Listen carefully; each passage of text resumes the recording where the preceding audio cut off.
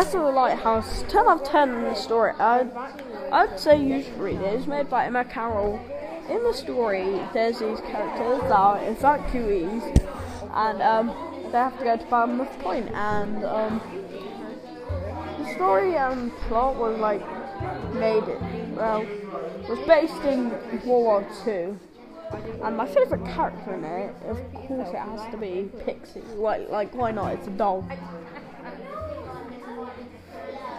I liked in the story when the whole everyone came and met up.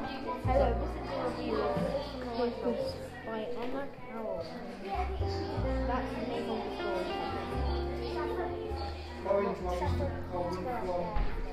The reason why I read the whole of it, because not gonna lie, it's quite good.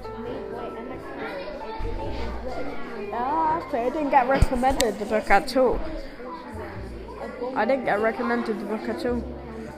Really, I would like to read the Tsunami book by Emma Carroll. So yeah.